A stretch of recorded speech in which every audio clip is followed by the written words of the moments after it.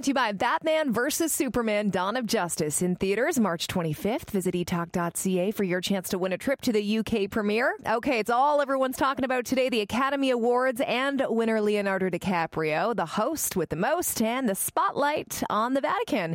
With those stories and more, it's eTalk's Devin Saltendieck. Hi, Devin. Hey, Ashley. First up, Leonardo DiCaprio wins big. The six-time Oscar-nominated star finally takes home some hardware, winning the trophy for Best Leading Actor.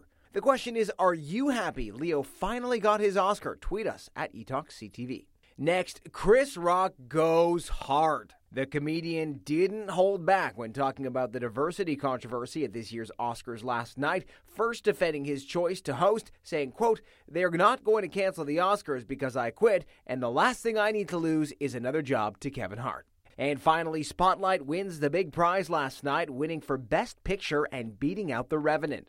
Producer Michael Sugar took to the podium and addressed the Vatican directly, saying, quote, "Pope Francis, it's time to protect the children and restore the faith." And on tonight's show, all access Oscars. Ben Mulrooney's on the red carpet, and Lainey Liu and Danielle Graham are in our exclusive balcony position. It's Hollywood's biggest night, and we've got every angle covered.